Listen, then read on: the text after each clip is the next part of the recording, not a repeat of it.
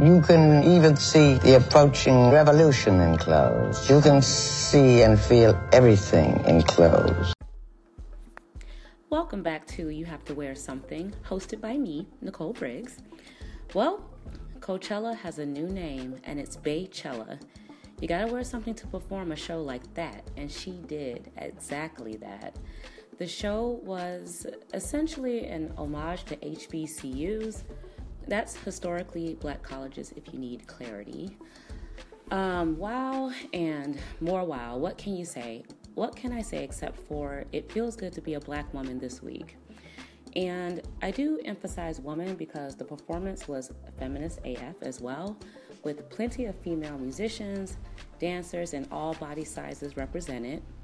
Beyonce is the first black woman to headline Coachella, so history was made. But first, let's chat about the blackness and the symbolism and what she and her 100-person crew were wearing.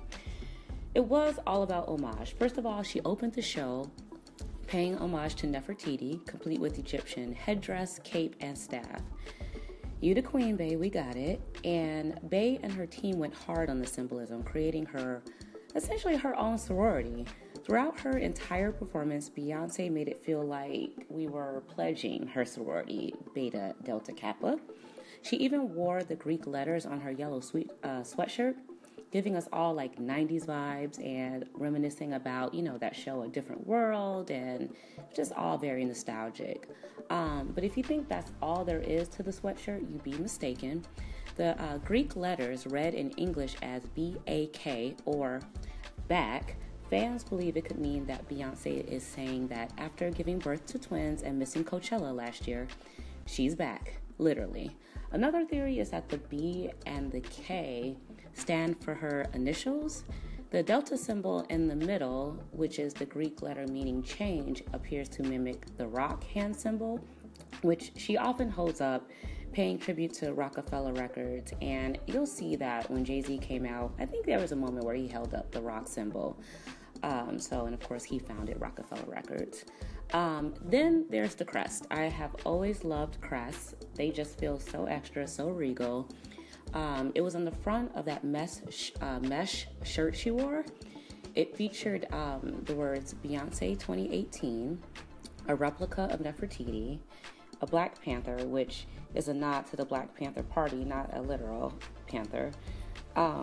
It also featured a black fist, which many Black Panthers raised as a greeting, and it symbolizes Black power.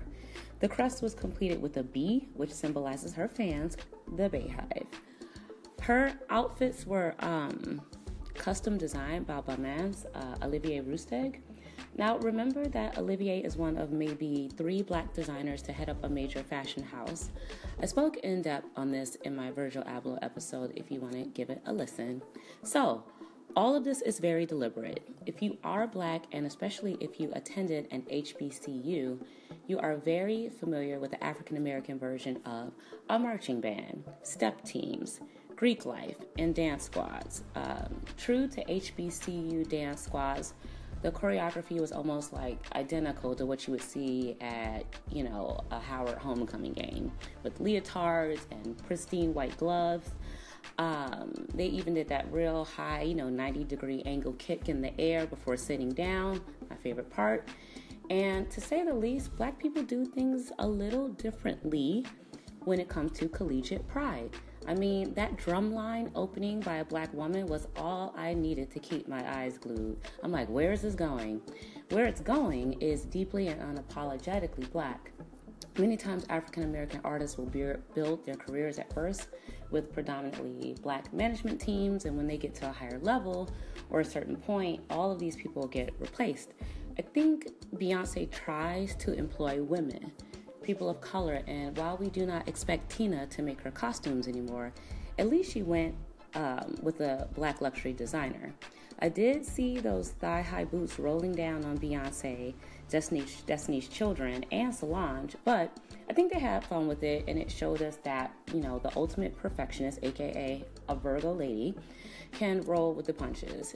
It also shows us that even Beyonce can't hide from Mercury retrograde, okay? Which ended yesterday, thank God. So I am sure this was the blackest collection Olivier ever did. And I'm sure this was the blackest show Coachella has ever seen. I mean, Malcolm X quotes about how the black woman is the most disrespected person in America. Plus, the black national anthem, Lift Every Voice and Sing. If you've never heard of it, please hit your Googles, look it up. It's very beautiful. The words are inspiring. And I found myself singing along the way I did in middle school. So thank you, Beyonce, for the celebration of black excellence, femininity, and expression in a way that felt like we were all invited to her private cookout. So if you have to wear something to perform in, make it symbolic and make it memorable. Until next time, peace.